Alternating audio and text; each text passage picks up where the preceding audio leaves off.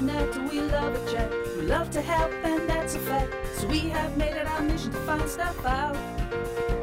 From diagnosis and education, steaming out of pure frustration. Chat to folks who've been there too. Collect it together and share it with you. If you know someone we should speak to, send them our way and that's what we'll do. We like to have our sensory natters. You know what?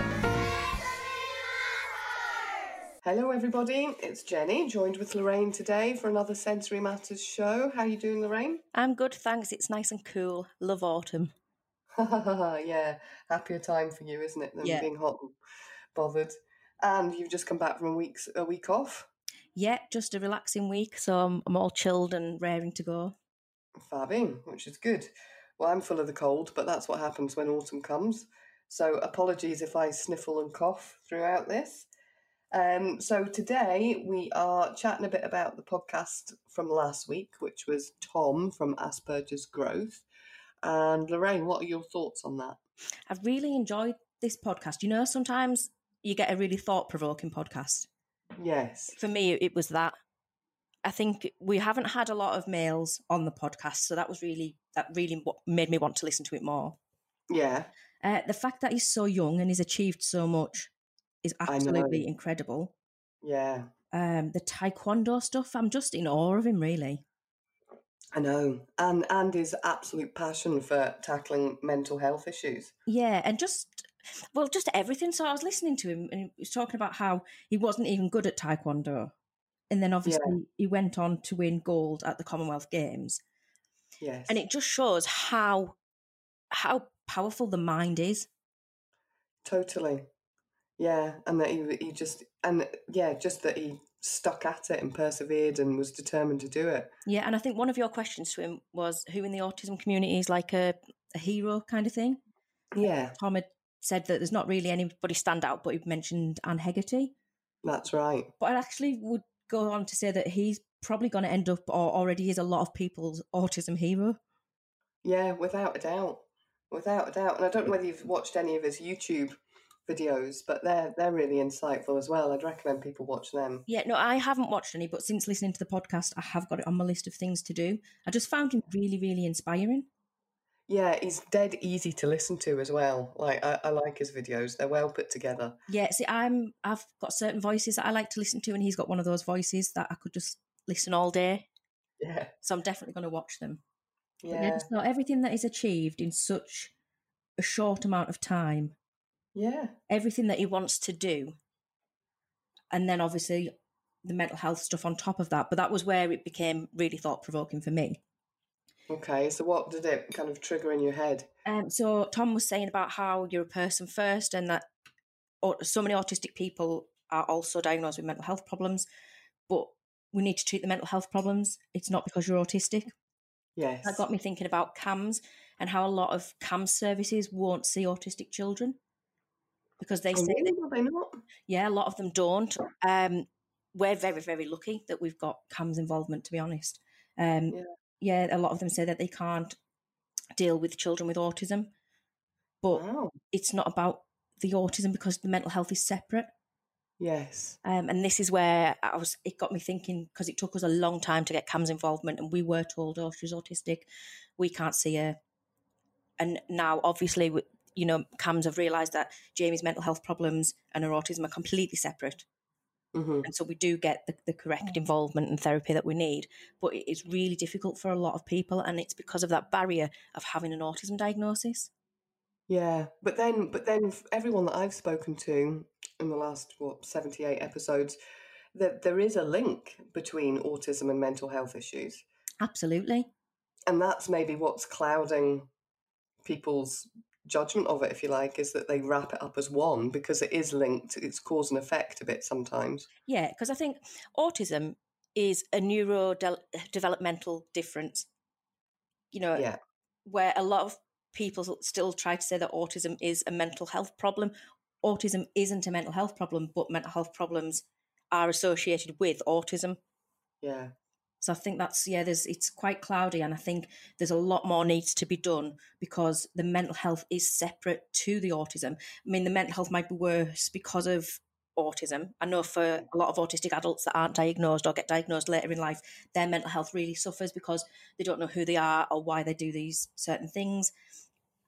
So it can be caused by being autistic, the mental health problem, but it needs to be treated separately. But then the majority of mental health problems, regardless of being autistic or not, are caused by something. I mean, obviously there are some which are just chemical imbalances and, things like that, but most have been triggered by some form of event. Yeah. Or am I being daft? Because that's the way I see it. I mean, that's trauma related. I'm not 100% sure. I don't know if everything's triggered by something or if some people are just born with an imbalance in some areas.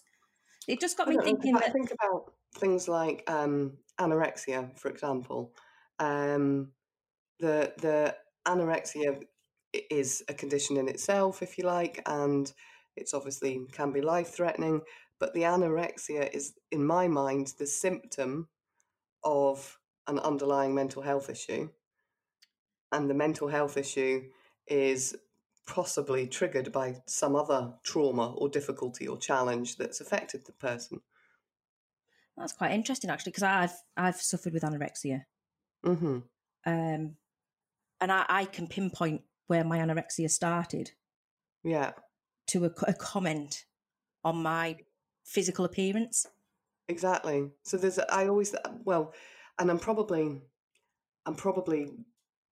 I am doing a sweeping generalisation because I know there'll be mental health challenges which have no obvious root of what's created them.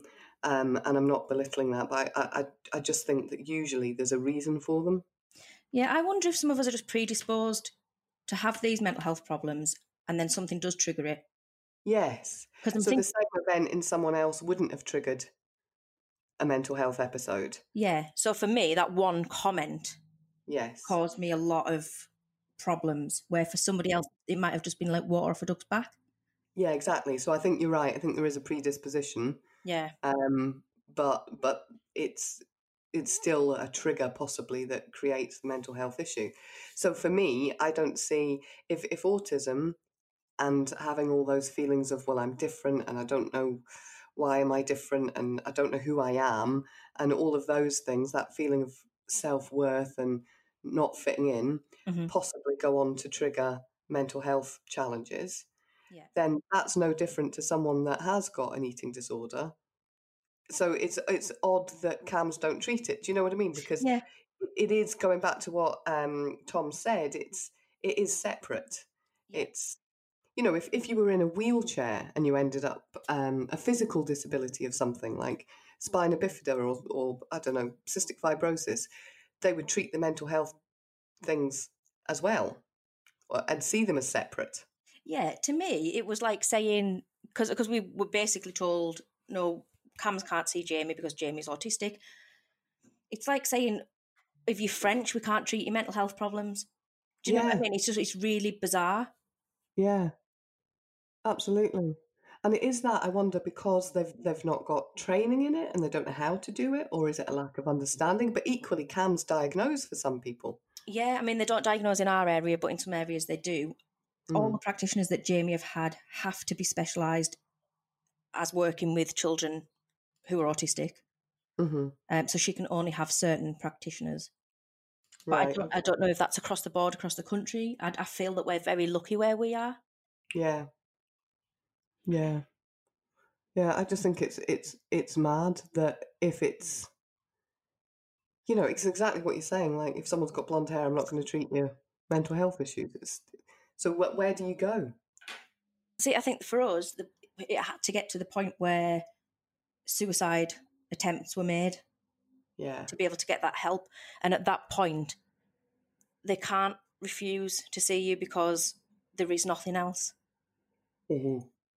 And I think that's probably the case in a lot of places. I feel that we're very lucky now, but we probably weren't so lucky up until, being took to hospital for suicide attempts and things, because when you're in hospital, CAMHS have to see you and you can't be discharged until CAMHS have seen you. Right, okay. And then 3 days after discharge, they have to do a home visit. That's what happened with us anyway. I'm not sure if that's across the board. Right. But that's insane, isn't it? That you allow someone's mental health to get so bad that they're prepared to take their own life before anyone will intervene. Yeah. Well, this was another thing that got another of the thought-provoking stuff from Tom's podcast was the differences between mental health and physical health, and when we ask for help, and still there's that taboo around mental health. Yeah. So for me, last year I was in quite a bad place earlier in 2018, and I made a suicide attempt, and it took for me to get to that point to ask for help. Yeah. And I think a lot of people are in that situation that you let it go that far. You wouldn't walk around with a broken leg. No. There's just no chance. No. So that's interesting in itself. So what can be done to make people seek that help earlier? I just don't know if that help's available. I think that's the problem. When I've gone to, I mean, even I went to ask for help, and I was kind of ridiculed by the GP that I saw that day. And didn't end up getting the help I needed. And it took 3 more appointments when I saw a nurse practitioner at the doctor's who said, has anybody ever unpicked your brain? Have you ever been for counselling? And I was like, no. So she told me to self-refer to First Steps, it's called here. Right. And that's where my CBT started. But of all the GPs that I'd seen, even going in and seeing that GP and saying, look, I've done this, I've took these tablets, I do want, you know, it was really heart on my sleeve. I do want to live. I know I need help. Please help me. And she was like, well, no, I think you're in the early menopause. I think was what she said at that point. I don't think you're depressed. Yeah, it was very, very bizarre. And I think sometimes it's harder to talk to a male doctor if you're female. Because I had issues with male doctors after I'd seen that female doctor. But when I saw this nurse practitioner, she was just fantastic. Good. Yeah. But yeah, I think it got me thinking that if you break your leg, you go to the doctor. And you probably tell everybody, you know, I've broken my leg. Yeah. You get maybe 6 weeks off work. Yeah. You know, you chill out after you've got your cast off. You do physio, you get rehabilitation. You know, you slowly get back into work. But it's still seen, isn't it? It's still seen as a bit of a weakness, a bit of a flaw in a character, rather than an actual medical condition that needs treatment, just like any physical condition. Yeah, and that's what I think. I think mental health, it is just, you might need a break. It's like if you're ill and you take the day off work because you're ill, then that's fine. But if you were having a really bad day and you just needed a day off for your mental health, you wouldn't do it. And how do you approach that with your boss? Yeah. Like you could, I mean, obviously I can. Yeah. Because what we do, you know, we can talk about these things. But if I go back to a job I've done in the past, say when I worked in the doctors, I couldn't ring up my practice manager and say, look, I'm really sorry, but my mental health's all over the place today. I need to take a day off. Yeah. Because that just would be, no, get in. No. If you're not sick, and that's what they would probably, I can imagine the words, if you're not sick. But it is still an illness. I know. And it's no different to having a cold or the flu. No. You still need that time to recover and recuperate and get yourself back on track. Yeah, absolutely. And I bet a lot of people out there who need to take mental health days are taking them as annual leave because that's the only way they can get around it. Yeah, or they're phoning in pretending to be sick. Yeah, and that doesn't help anybody because it takes up all your leave, which means that when you are well, you don't get a week off when you're well to really, you know, reset yourself. Yeah. Yeah, absolutely.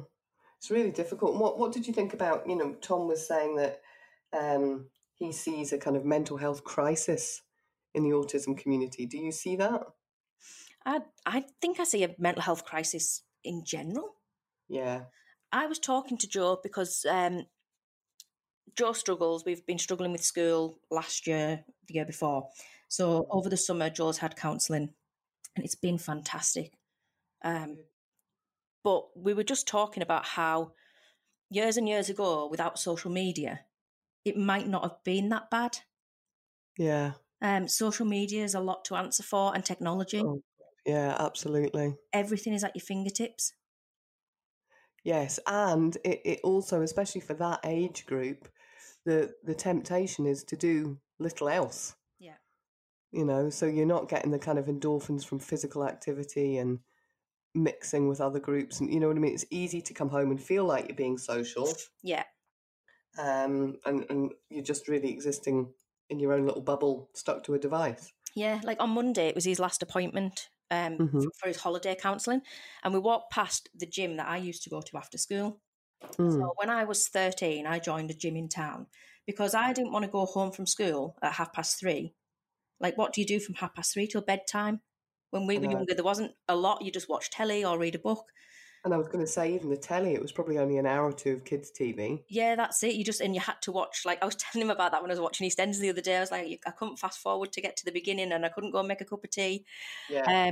But yeah, I joined a gym just to give me something to do after school. Yeah. To, like, fill the time. Yeah. Yeah, and they've got the opposite problem now. They can fill every moment. Yeah. You know, very easily. So it's almost like they don't know what to do when they're not doing that, and they don't know even how to cope with boredom or doing nothing. Yeah. Yeah. That's a whole nother topic. Definitely. So I tell you what, we'll take a break and then we'll come back and we'll finish chatting about that, and then we've got a couple of other things to do as well. This week is World Suicide Prevention Day. Recently, we lost a very good friend and member of our community to suicide. So in his memory, we are launching a new product, one that Dan would have loved. We are launching Yellow Tubes, and they will be available to pre-order from Tuesday, the 10th of September. We will be giving 10% of our profits from the Yellow Tubes to the charity Mind in memory of Daniel. Okay, welcome back, everybody. So we were just chatting through Tom's podcast, and it's really just highlighted, God, so many things that I could talk about for hours. Yeah, we've gone off on all kinds of tangents, but it's all kind of relevant to mental health. And basically, I think the conclusion is that we need to move towards that being accepted and removing the stigma, which is a battle mental health charities and organisations have been trying to do for years. And I think we are making some progress in it, but still a long way to go. Yeah. And also that regardless of what else is going on in someone's diagnosis profile, if you like, the mental health still needs treated and addressed. Yeah, this is what I was going to say. We all have mental health, whether we're mentally healthy or we're not mentally healthy. Every single person has mental health, the same as we all have physical health. Yes. Sometimes we're physically healthy, sometimes we're not, and sometimes we're mentally healthy, and sometimes we're not. It's always there. Yeah. And I think that's what people need to realise, that it's no different to physical health. Yes. Yeah, absolutely. And on that note, we mentioned this, excuse me, at the beginning. We were chatting about how Tom said one of his kind of idols in our world was Anne Hegarty, which brings us on to, and it is all kind of linked, that coming up is the National Diversity Awards in a couple of weeks, and Anne Hegarty's going to be there, which is dead exciting because we might have to talk to her. Yes. But the National Diversity Awards are doing a lot for not just inclusion on race and sexuality, but also mental health and all sorts of things. Yeah. So it's a fab event. I'm dead excited about it. I'm really looking forward to it, and especially since I saw that Paul O'Grady's going to be there. Yeah. I love Paul O'Grady. I know. There's quite a few highfalutin celebs, but I imagine they'll be fenced off. Yeah. And we won't get to them, but just go in. It looks like a great venue and a great night. Have you got your dress sorted? No. I've been looking. I've put more weight on. I was supposed to start the gym and things, and it just hasn't gone to plan. So I'm waiting until the last minute. I'm going to get something. Yeah. Yeah. Fair enough. But I'm looking forward to it. There's a few people on the shortlist for the awards that I definitely want to kind of track down and talk to, because some of the stories are just incredible. Yeah, definitely. You've got a lady that created eyelashes, for example, specifically for patients post-chemotherapy. Yeah. And what else? There's a lady, Nicola James, who's helping employers understand how neurodiverse employment can be really good. So I thought that would be a good one for us to talk to. And then there's Aidan Jackson, who's like a young boy and he's got Asperger's and ADHD, and he's done loads of amazing fundraising for charities and for his friend who died suddenly and stuff like that. So I'm dead excited about meeting all these people that are all I am sorry. All these people that are fighting the same fight as us, albeit sometimes in different arenas, but it's really good. Yeah, what I love is that you're saying you can't wait to meet all these people. Mm-hmm. I imagine that there's a lot of them sat there thinking that they can't wait to meet you because you're obviously shortlisted for... What's the title of the one that you're shortlisted for? Entrepreneur of Excellence. Entrepreneur of Excellence, yeah. So I imagine everyone that's shortlisted has probably gone through all of the people in their own category to see what they've done and what the competition's like. But you then see people like are really inspiring. And you're like, oh yeah, it's been... Yeah, and it's not even about winning the award now. It's about all of these amazing people. Absolutely. Absolutely. There's another one, Emily White, who's got spina bifida. She's a wheelchair user. She has autism as well.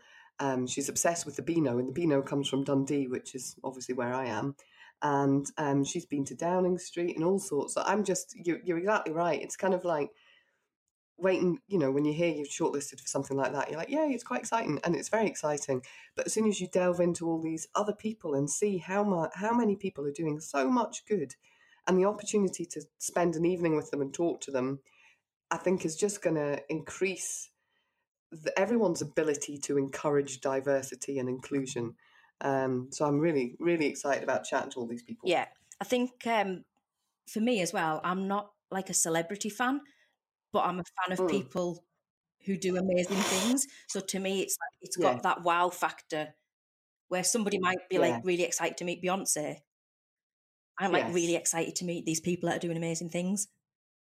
Oh, totally. And there's Gavin Neat is in the same shortlisted category as myself, and we had him on the podcast, oh God, maybe a year ago. So he's the one that's got the Neatbox app, that's got the geofencing for disabilities for businesses and organisations, for blind and deaf and all sorts. And his is just amazing as well. So it'd be nice to kind of meet him in person too. Yeah. So yeah, it's all very exciting. So yeah, we'll let you. Oh, and it's also apparently being live streamed on YouTube. Oh. Yeah. So if you're bored of an evening on Friday the 20th, you can watch it all live. Yes, because the tickets are all sold out now. That's it. Yeah.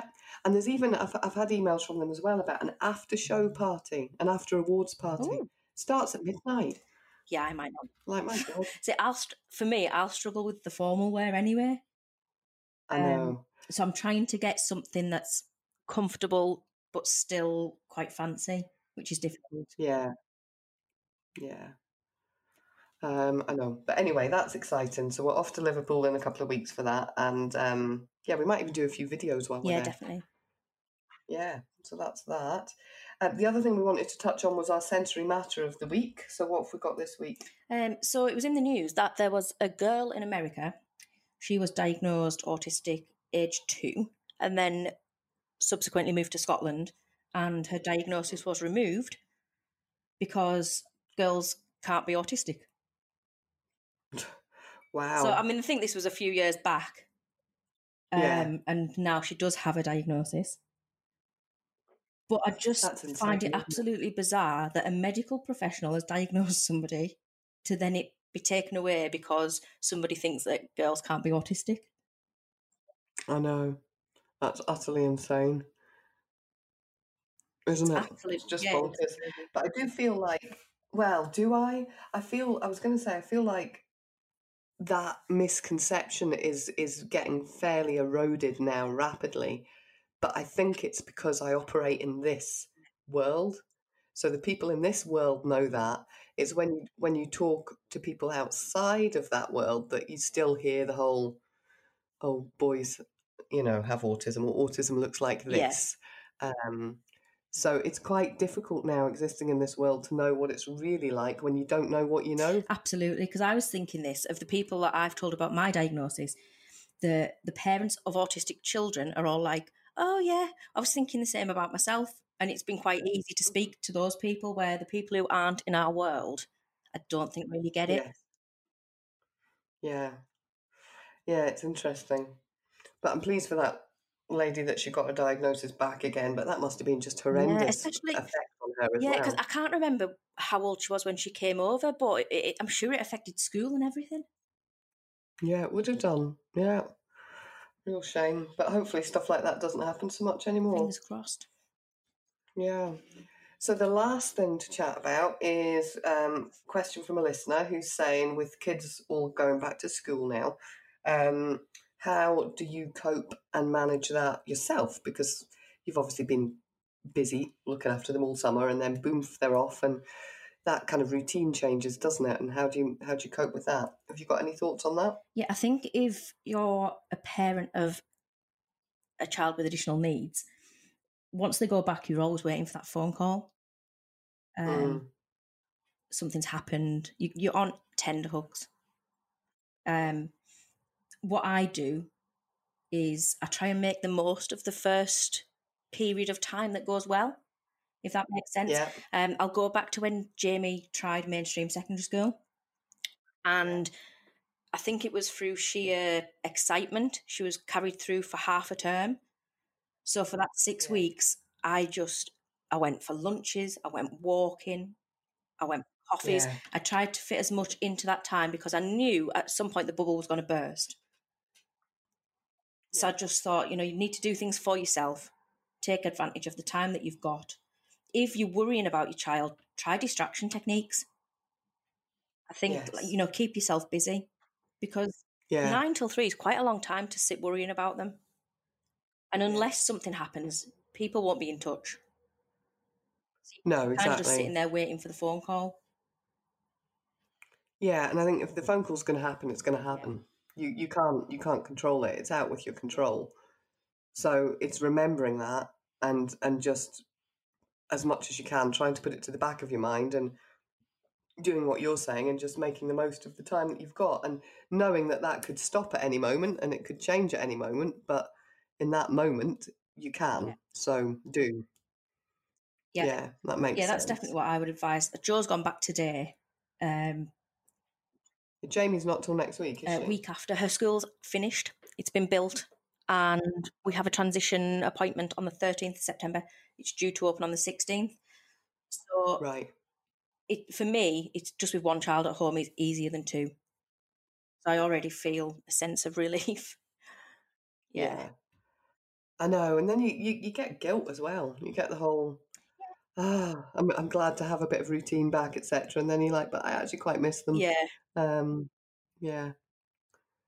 I know. Because you see that the first day back of school things, and there's loads of kind of memes, whatever they're called, memes about parents jumping with joy, etc. I never feel like that. I feel like it for work because it makes work easier. Mm-hmm. But I actually really like having them around. Yeah, because I was worried that Joe was going to be really anxious. I know he was anxious, but not as much as I thought. So for me, it's the empathy thing. I'm like, oh, I don't want him to feel like that. I don't want him to be sat in school thinking, I've got to wait here till 3:30 feeling like this. That's what goes through my head. So for me, the fact that he's gone in this morning and he's been okay, I feel a massive sense of relief for that.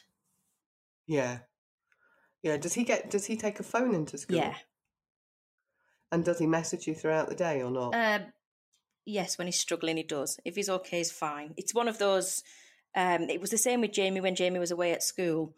If I don't hear anything, it's usually good. Yeah. Once the phone starts beeping, then it's going south. Yeah. And that must be hard as well, because then you know that something's not right and they're there and they're not happy. Yeah.